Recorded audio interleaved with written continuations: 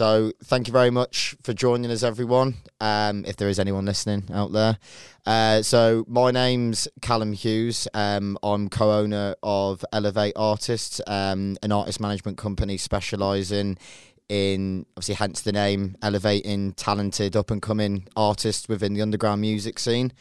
Today I'm joined by my very good friends Dan Edwards and Josh Mayer. So Dan?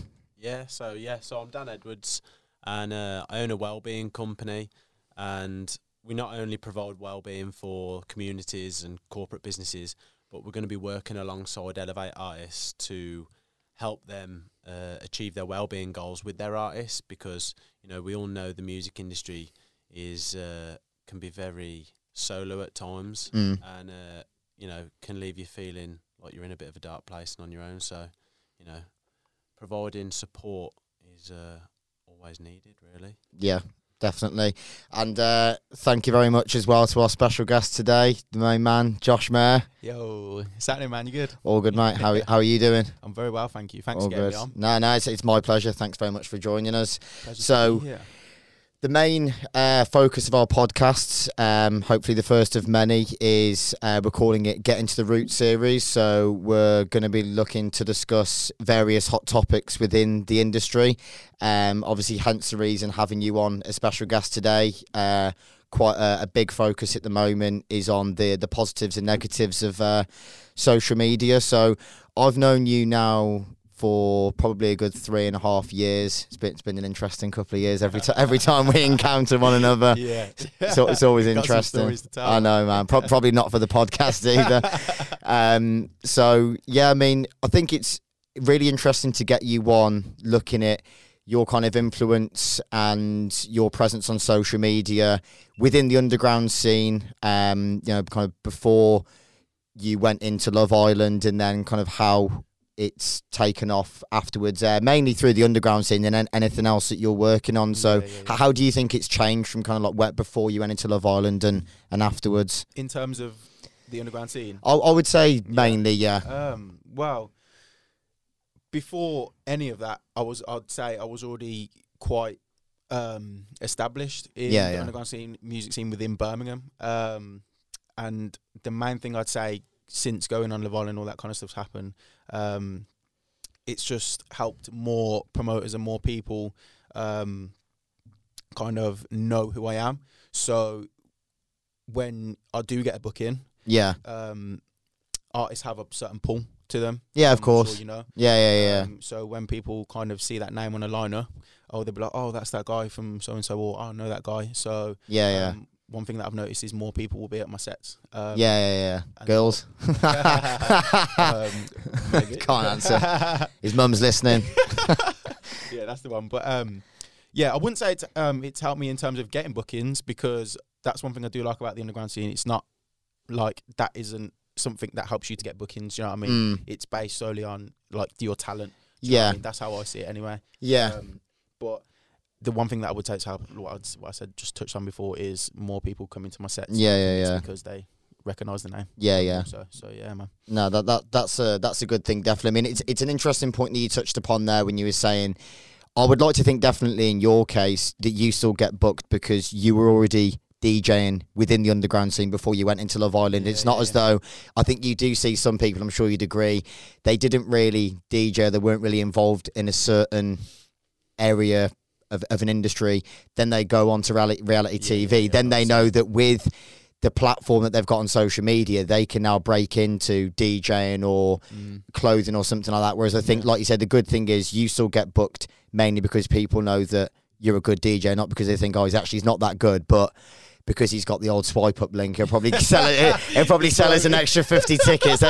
Let's put him on a 10 to 11. I think that is definitely good. But this is my personal opinion. I mean, Dan might notice it as well for a lot more time that you've spent obviously with. Many of you might know Dan is the partner of Fleur Shaw, who I'm managing. Obviously, that's not all he's known for. He is the man behind me, myself, and mind. He is the master of well-being. I must emphasise that. She's not even here. But I would say at times it does feel as though with some promoters that they do book. I'd say people who are DJing that might not necessarily be not that good, because that's a bit of a harsh word to say, but I think they might look at them as a bit more of a pull, because they'll think, you know what, if we have that name on a lineup, because not even necessarily that they've been on Love Island or reality TV, because they're a bit more of a public figure, people know that sells tickets. And whether you look at that as right or wrong, it depends. From my perspective, I'd say I'd rather book someone because I know that they're, like you say, talented at what they do, and they can read a room well and they can play good music, not because they'll just turn up and play your Beatport top 10 and sell you an extra 30 tickets. But I suppose it depends on what perspective you look at it. But I mean, would you say that it's largely been, in terms of the underground scene, it's been positive? Oh yeah, 100%. Because like, for me, before, see, this is the mad thing with me. So I'd say before I did any of the reality TV stuff, my SoundCloud is where I uploaded all my mixes, etc. And I grossed 325,000 plays, all from my own hard work. Doing mixes that I liked, and then getting a good reaction off people. And that didn't need a platform as such, like I have now, to do that. So that's where I knew I had the talent to do it. And you know, this is the mad thing. Since I've done all of the reality TV stuff, I've put 2 mixes out, and they haven't done anywhere near as well as my old mixes. Do you think it's maybe because the following that you've attracted now? I mean, bearing in mind, I used to look at your Instagram and think, oh, he's got a decent following here. Before you went into Love Island, I think, what am I doing wrong? Obviously, this is what I'm doing wrong. That's what you're doing right. But I'd say you already comfortably had a good 7,000-8,000 followers before you even went in. But whereas you'd say now, I'm sure you would probably agree to a great extent that I think you're probably on 60,000, 70,000 now. Most of that is probably not many people that are that interested in underground music. It's probably just more of a commercial kind of following. I think this is what promoters will touch on, what you said before, need to understand that people can engross a following within the space of a couple of months, but it's not always the right people. Of course. So if they put a swipe up link, you can still get tickets, because it's all flipping 12-year-old girls. Do you know what I'm saying? They're not coming to Digbus at all. But yeah, like I say, the mixes that I have put out since, they haven't done anywhere near as well as before. Now, that was because I had a long break from doing mixes from SoundCloud, and I think that's the reason why.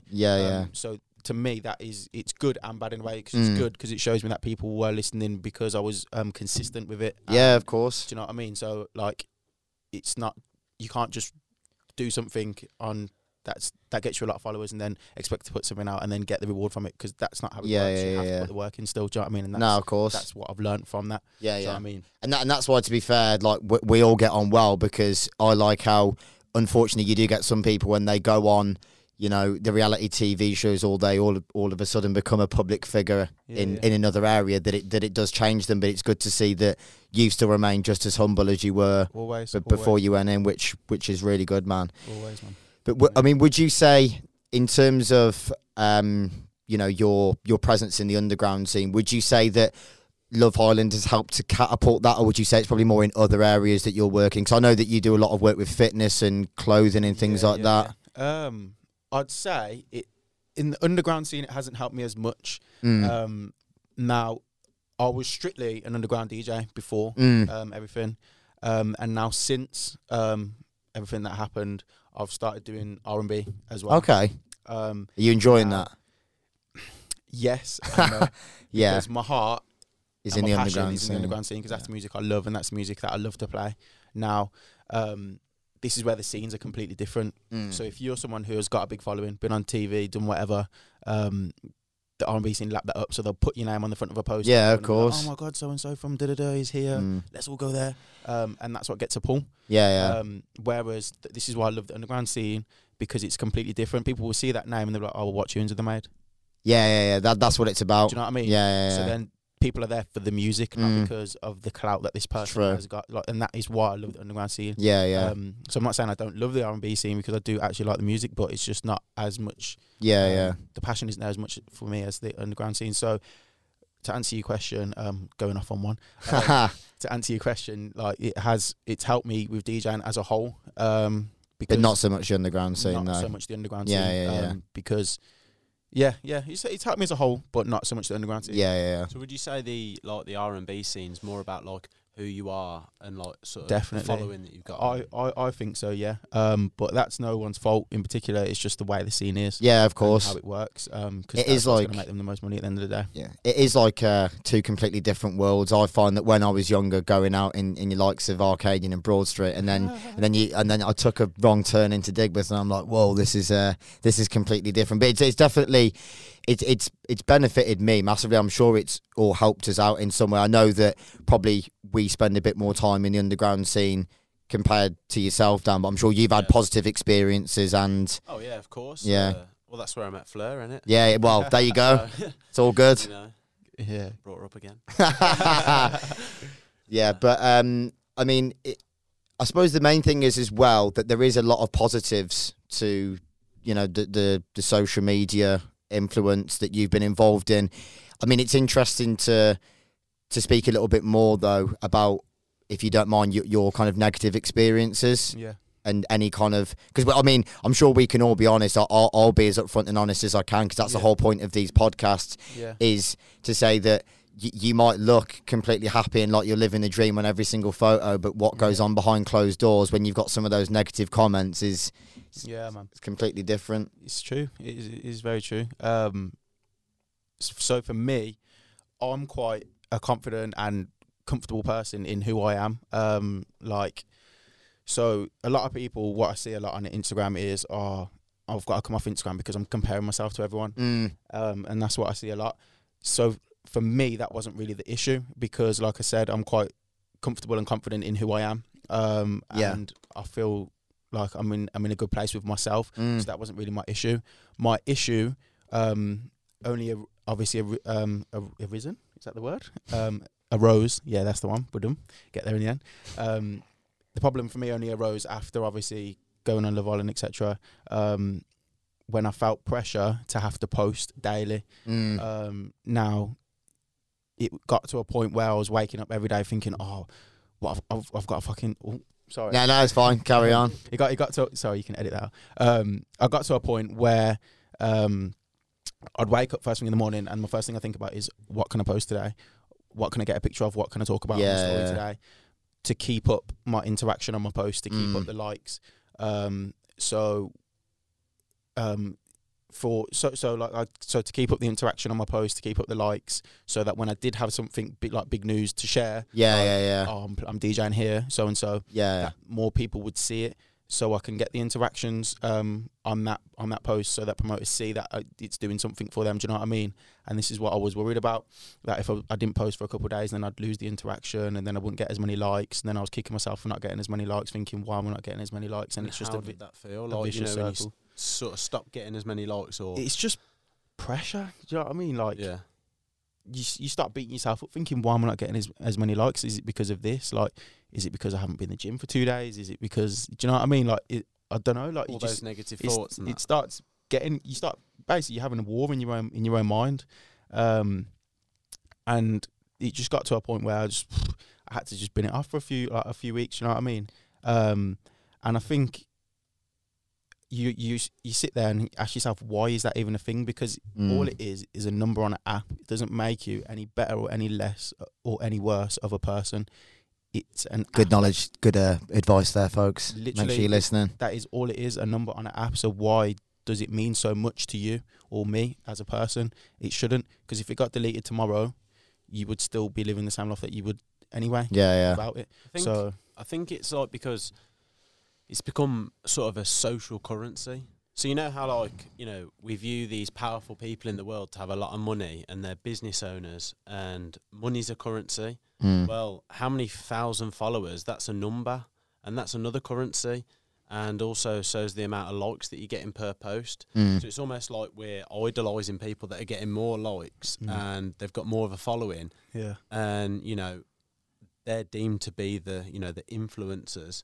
And that's how it's sort of, then, obviously, you as the influencer, it has you feeling pressured to sort of fill I know what just you're saying. sort of like fill the needs and the expectations of like what you think people are expecting of you, and then that pressure then builds up, and it has you almost sort of trapped in a way, trapped and second guessing yourself all the time. Yeah, it's another thing as well, because you have all these people that message you on a daily saying, "Oh my God, you're doing so great, you're smashing it, blah blah blah." Yeah. I'm not smashing it.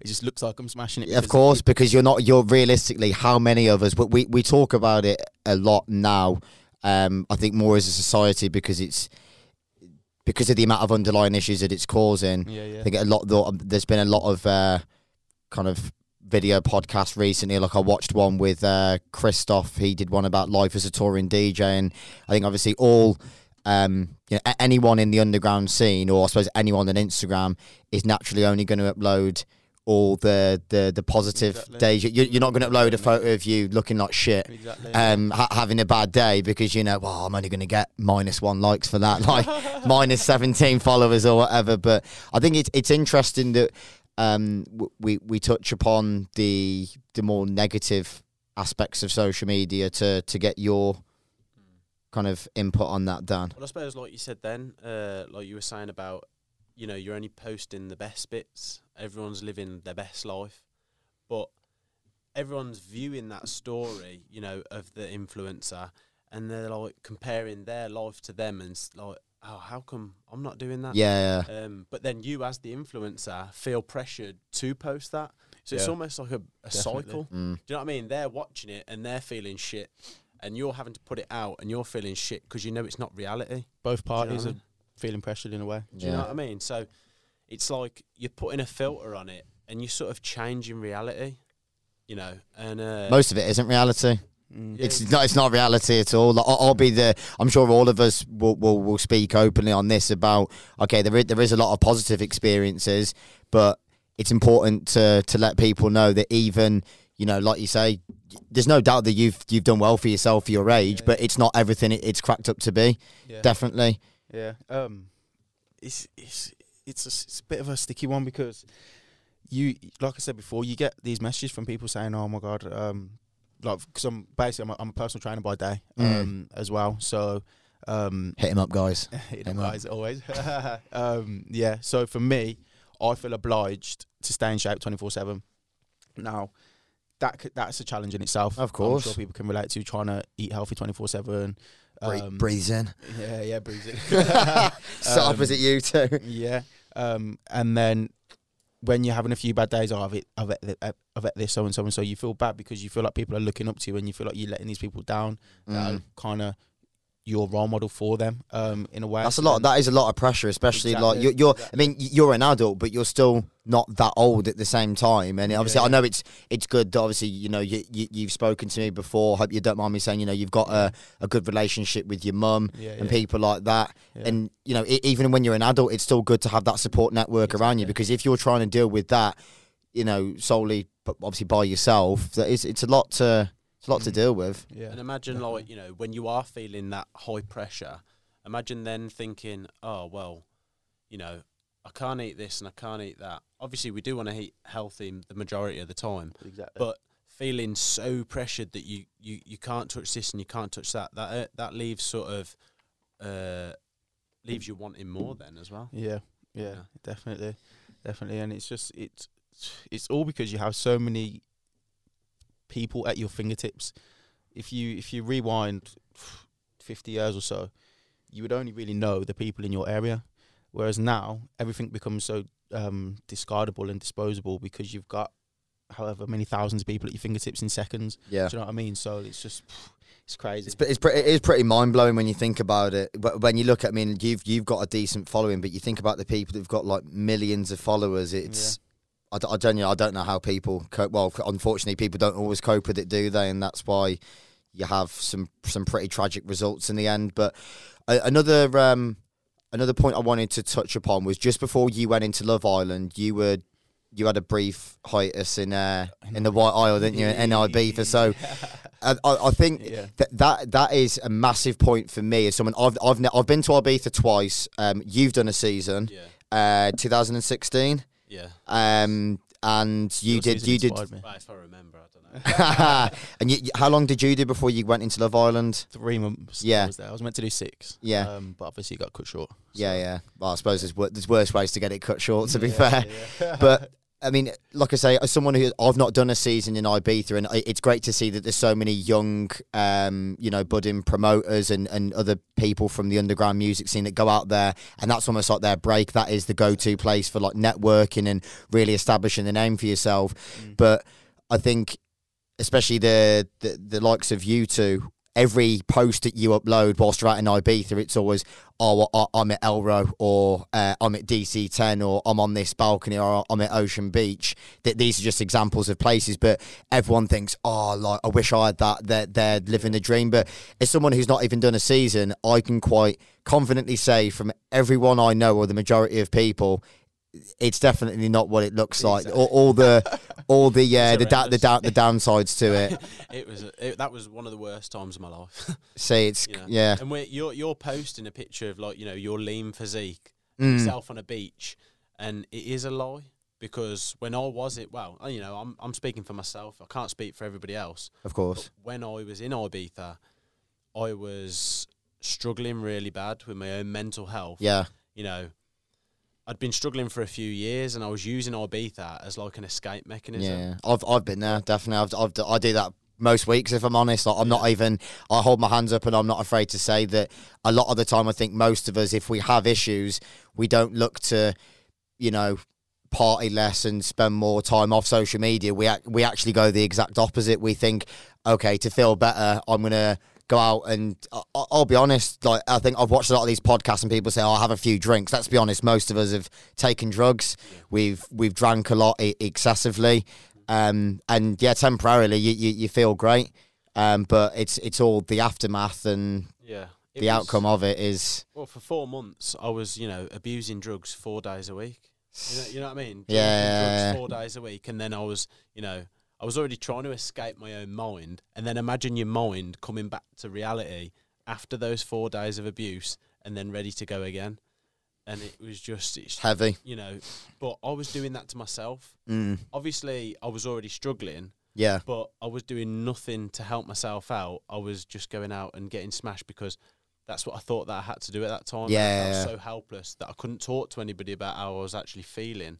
That I just felt, I don't know, almost that when I was high, when I was on drugs, I weren't thinking about it so much. And even when I did think about these thoughts that I didn't like cropping up, they didn't affect me because I was high, So it just ended up in a spiral. Yeah. I don't know, that's my experience. Yeah.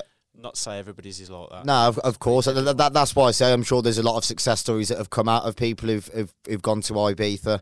I think hopefully when I'm mature enough, in probably another 10 years or so, I might try 6 months out there, but I don't think I'm ready anytime soon, and I'll happily admit that. But how was your personal experience? Because I kind of said goodbye to you and everyone else did. Yeah. Then you went on TV, and then it was all a bit mad from there. So how was your experience on the island? So for me, I was kind of lucky in a way, because so basically I went with a friend who was quite grounded and quite sensible. Yeah. And that kept me on the straight and narrow the whole time I was there. He was all, we need to get a proper job. We need to get sick accommodation away from everything so we can have that time away. I'm sure anyone who's done a season knows of a place called Esvedra, the creme de la creme of Ibiza. And if you stay there, it's kind of like party 24/7, as I'm sure people would know.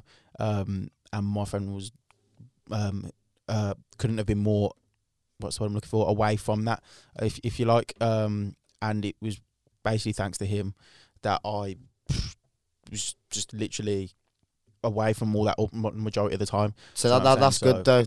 I mean, I wasn't hoping for a different version of events, but I think it's nice to hear that that's, like I say, a positive story where, like I say, not all cases you come across on Instagram are actually behind the scenes. It's nothing like that. There are a lot of people who go out there on the straight and narrow, and they achieve it because they don't fall into that trap. Yeah. But I think we could all agree that I think that I'd like to say the large majority of people who do go out there, you know, they don't really have a game plan when they go out there. Yeah. And then you imagine you're going out there for 6 months, minimal sleep, excessive use of social media, hitting drugs probably at least, like Dan said, 4 or 5 times a week, plus drink. Yeah. And then you come back after all that to nothing. I can't personally think of anything worse. And you wonder why there's so many, you know, kind of issues with people mentally. To go back next year. Yeah. They end up in a vicious cycle. Yeah. And I'm not knocking anyone for it. I just think it's something that we need to take more of a step back on and think, okay, yeah, I might have, you know, such an increase in followers on Instagram and I look like I'm living the dream, but really take a step back. Am I really happy about the place where I'm at? Mm-hmm. Everyone's an individual, aren't they? Of course. But, you know, people come back from, you know, there's nothing wrong with doing a season, especially if you want to get something out of it musically or, you know, to make contacts if you're in the industry.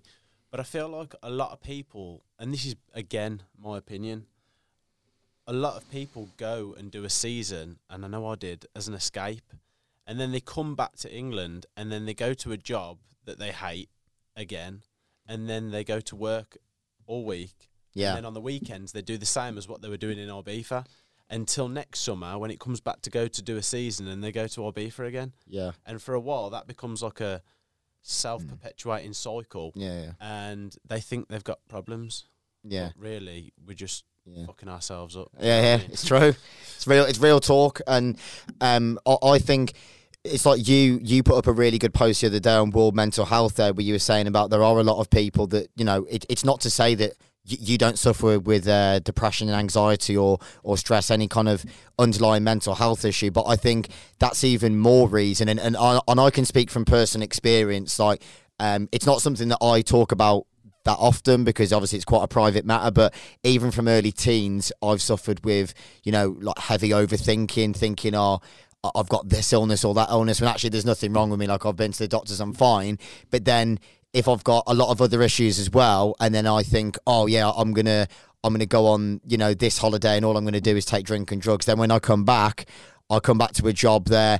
You know, I am grateful that I've got a good full-time job, but my passion is the music industry. I don't want to be in that office job the rest of my life. But then to mask those problems, I'll then go out again and I'll do more drink and drugs. Yeah. And then, but I think a lot of people have, like you said, when people messaging you, this perception that, oh, like you look like you're smashing it because, you know, you're having a photo with someone famous, or, you know, you might have a load of... You flipping on holiday every day of the week. Exactly. Do you know what I mean? Yeah. But mentally, that, I mean, even though people do think, oh, if you're moving from country to country all the time, I think it's a big thing that a lot of people in the industry that work in it full time have said that's definitely something else that it's that is a bit of a misconception when you take into account all the time spent in airports and hotels and being lonely, and that people don't see that side of social media. Exactly, yeah. All you see is someone playing to several thousand people, and you know they look all happy in that because they've had a fair few drinks and whatever else. I know not everyone does it, but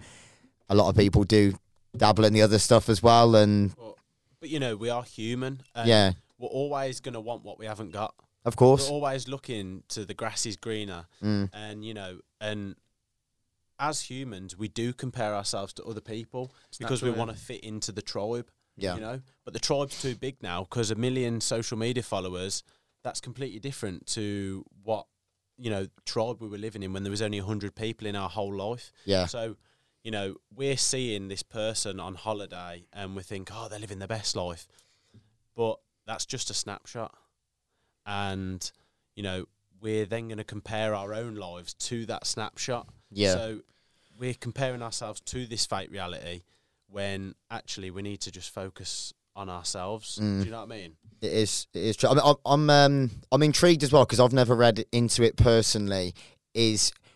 Why is social media so addictive? Because I can personally say I don't know what you're like on it. How often do you use it? But I mean, I think with the nature of my work, obviously I do my full-time job in banking. I don't need to use social media for that at all. Like the last thing I want to be reading about is banks and corporations. I couldn't give a flying fuck, to be honest. But in terms of the artist management and, you know, obviously running Undergrowth with Fleur, so you've got like promoting that, the parties, and then You know, sometimes I don't really tend to do the creative writing as much anymore, but I'm always on it because I'm always looking to network with that next person. I don't use that as a negative way, but I know that I do spend too much time in it. When I wake up in the morning, if I wake up like 4 a.m, I'm thinking like, check my phone. Well, what's the point? No one's gonna message you here at 4 a.m. unless it's a booty call on Sunday morning. apart from then, of course, which never happens.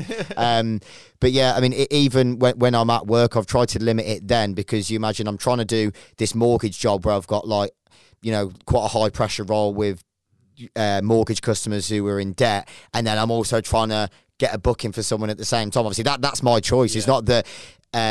You know, and I suppose it is my choice, but I do think there is a lot of pressure at the same time because of the fact we're so easily accessible. Is because everyone knows we're all on our phones. When someone asks you, like, you know, we need to get this date penciled in, you're literally given like a 10-minute deadline, and if you're not there, it's like, sorry, mate, it's gone now. But it's like, I think we do need to stop placing so much pressure on one another as well. And the thing is, it comes back to, you know, when we was talking about the tribe. We like to be connected to those people around us, because if we wasn't connected, then we wouldn't survive.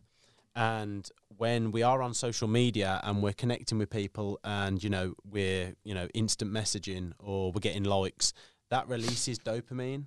So that's the pleasure chemical, and it makes us feel connected to people. So imagine something is in your hands, and at the click of a button, you could be getting the pleasure chemical being released. Yeah.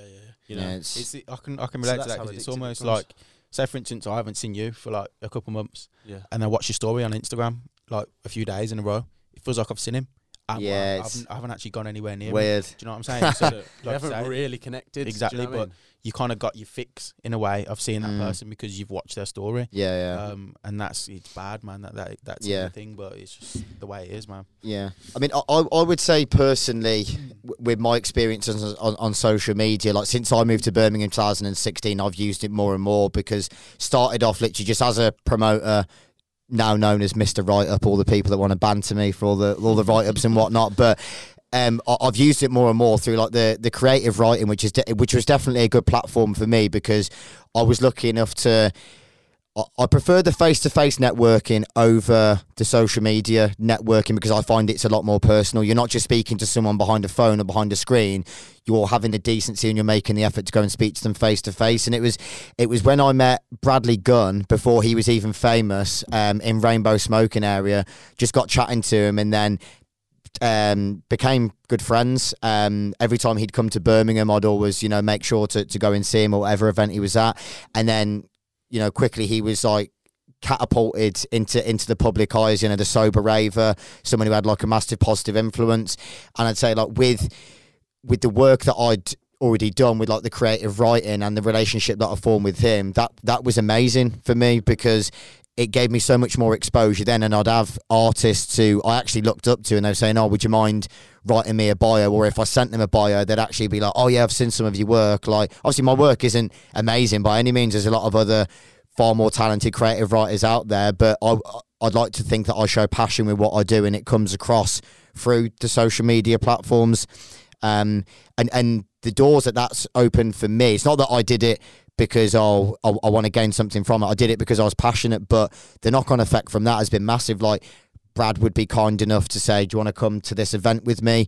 And then I'd get to meet other people in the industry that were far more established and influential. So it's definitely like the work that I did in social media then had a real like positive knock-on effect with other things as well. It weren't just like you're being successful because you're not just behind social media. Yeah. You actually made the steps to go and connect with him like face to face. Yeah. You know? It's true. So if you were just that person, that bot, then would you have the connections that you actually have? No, you know, 100% not. No. Turn up and meet them. They get to know. It's like a lot of these people in the industry, people are there like, why is nothing happening? Why aren't I making any progress? It's because it's simple. You got to fucking get up and go and get it. These things aren't going to fall on your lap. You look at like, you know yourself, so I don't really DJ anymore. People realise I wasn't very good. Obviously, Josh took my place, took all my bookings. Listen, I heard you shut it down many a times on that terrace. You're too modest, man. But I'm sure you would agree with me that there's so much competition out there, and it's so saturated 100%, that just putting out a mix, or even there's a lot of good music out there that gets unnoticed because people aren't willing to just go out there and go and connect with people face to face and show how committed they are and how keen they are to really go to that next level. Literally, bro, hit the nail on the head. It's like you say, it's so saturated that just doing a mix or just making a banger isn't good enough. You have to, like you say, go out and network, go to the events that you wanna play, go to the promoters' events that you want to get in with. Like, it's a whole package in a way. Yeah, you can't it just is. do one of the things that you want to, like, oh, I've got free time so I can go to this event, but I won't put the hours in the studio. Yeah. So I'm a rubbish DJ when I do get a set. Like, you need to put the effort in everywhere, and like, I think it's easy to see the people who do and people who don't. So it's just crazy, man. Yeah, You know, we need to make connections with people. You know, that's what we like to do. And if you're just rolling out, you know, mixes and there isn't a face to it, then who's actually going to buy into it? Yeah. People actually have to get to know your personality. And I think, you know, Very that true. can be a good thing that social media does provide people. If you're not having to put across this fake persona and fake reality that you think you've got to, if you're being your genuine self and alongside rolling out mixes, bangers, you know, turning up to things, then you're going to be successful. Yeah, it's just to touch on that, Liz, I know people probably will think, well, bloody hell, but a good example of that is probably Fisher. Yeah. Because he's created a brand around his personality. Yeah, And has, that's what people 100%, like. So yeah. people go to see him live because of his personality and that persona and his presence on social media. Do you know what I mean? So I think people will put him down, but he's played the game. He's played it well. Exactly. Like the fact that he's getting booked for as much as he is done now, and the crowd sizes that he's playing to. I know that people might say, "Oh yeah, maybe he attracts a bit more of a commercial crowd." Like, it doesn't matter. You can try and put the guy down as much as you want, but he's the one laughing at the end of the day when he's earning that much a set, and he's flying to all these countries, and he's you know living the life that he is. I don't know if he's 100% happy all the time. I mean, Fleur supported him. Well, exactly. Yeah, it's like, you know, you're never going to be 100% happy all the time anyway. But it's like. Fleur supported him when we flew out to Budapest for her international debut, and it is mad, like you say, because of how he is on social media and like how entertaining he is, and then you see that in person, it's almost like the crowd completely changes. There was so much energy. Wasn't Yeah. there? But that's did it why change when he come on? Yeah.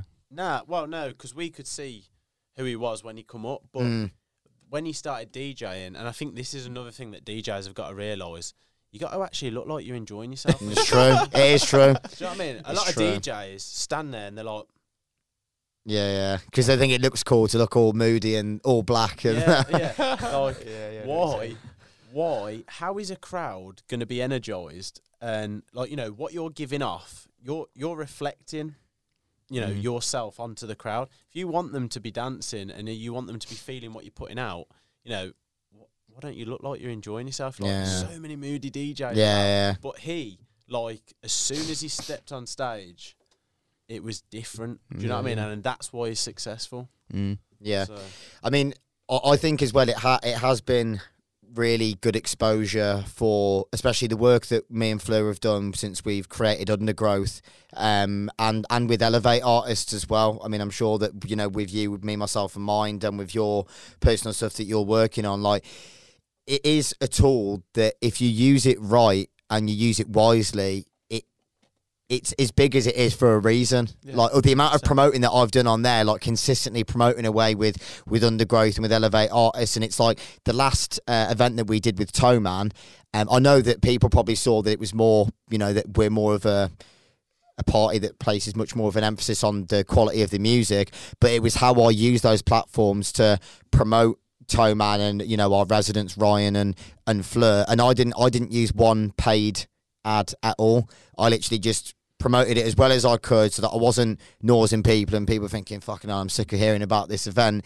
And it's like, if you use the organic shares and things like that, you don't always have to use your sponsored post. If you can utilise it, then utilise it well. But I think it's because people are realising you're creating a real brand. Yeah. You know, you're not creating something because you want to get a quick paycheck and you want to just invite people that are the next biggest thing, but just because they can pull a crowd. Yeah. You're interested in the music. Yeah. And surely, you know, when you go to a rave and when you go to any music concert, Yeah. surely the music is the Yeah. Do you know what I mean? And because that's what Undergrowth is doing, I feel like that's the sort of crowd you're going to attract, and it may take a bit longer to build up. Yeah, but I'd rather it be like that. I would rather honestly have 200 people in a room. Like, I was really chuffed when you came to the last event and you were there as well, and it felt like all those months of hard work where I'd put it all into social media, and me and Fleur had gone and done the flyers, the face-to-face networking as well.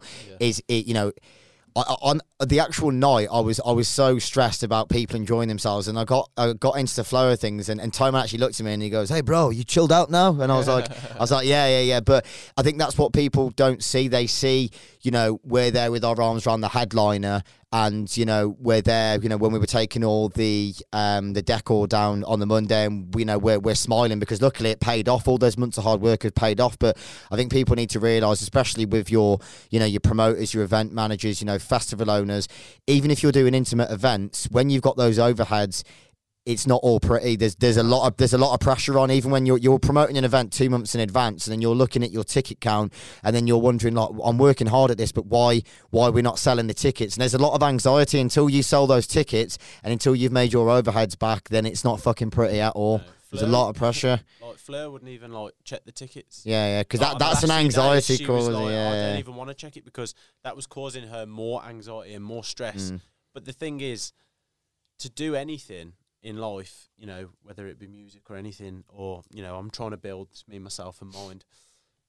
There's going to be a lot of times where you are selling 50 tickets, as opposed to the hundreds and the thousands. Yeah, you've got to start off small, and you've just got to keep at it. Do you know what I mean? Yeah, it's true. This is your, what is it, the fourth event?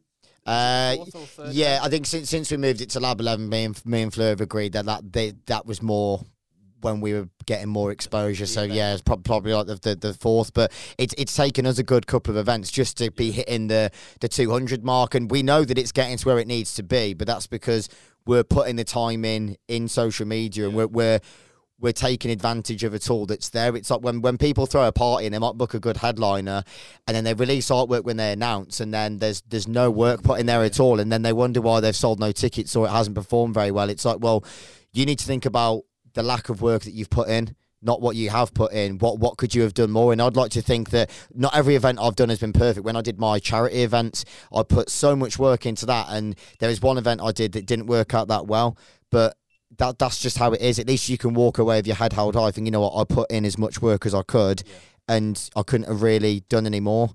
Definitely. But I think as well, just before we briefly move on, is, I mean, my negative experiences since I started in artist management, so that's been just over a year now. Fleur was obviously the first artist that I started managing in September last year, is I think because of the amount of people that I'm networking with in the music industry, I was following, your big promoters and your tour managers and people like that, and your artists, and I was thinking, why haven't I got that? Like, they're on a private jet, or they're in these 5-star hotels. Why am I in this poxy house share? Yeah. And I still got to go and do my 9-5. But it's like, what I've come to realise is these people, they didn't achieve this overnight, and I think that's what we need to start realising more is. I feel like a lot more successful people need to sort of start posting the journey pictures. Yeah, it's true. Yeah. Where they started out at, and because it's not all pretty, like you were saying. It ain't going to happen overnight. It's true. So, and people get put off by that. Like we were just saying, you could have easily got put off by the second event. You did. Yeah. But you have to keep going. Yeah, it's true. I think a lot of these big promoters and these big influencers on social media need to, take responsibility to also put out there that they didn't just grab it.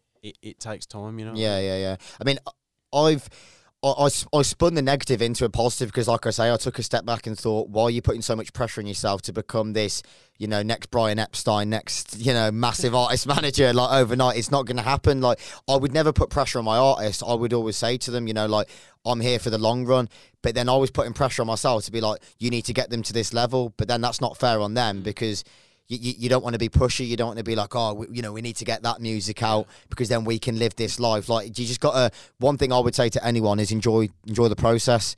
Don't just sit there thinking, oh, like, why have I not got that, because of who you're following. And we've touched upon it before. Is I'm very particular about who I follow. Like, I'm not going to follow some bullshit Instagram influencer who's trying to sell me a product or a supplement that they might not have even tried. I'd rather follow someone that's genuinely inspiring, whether or not that's in the underground industry or any other industry as well, because they're the kind of people you want to follow.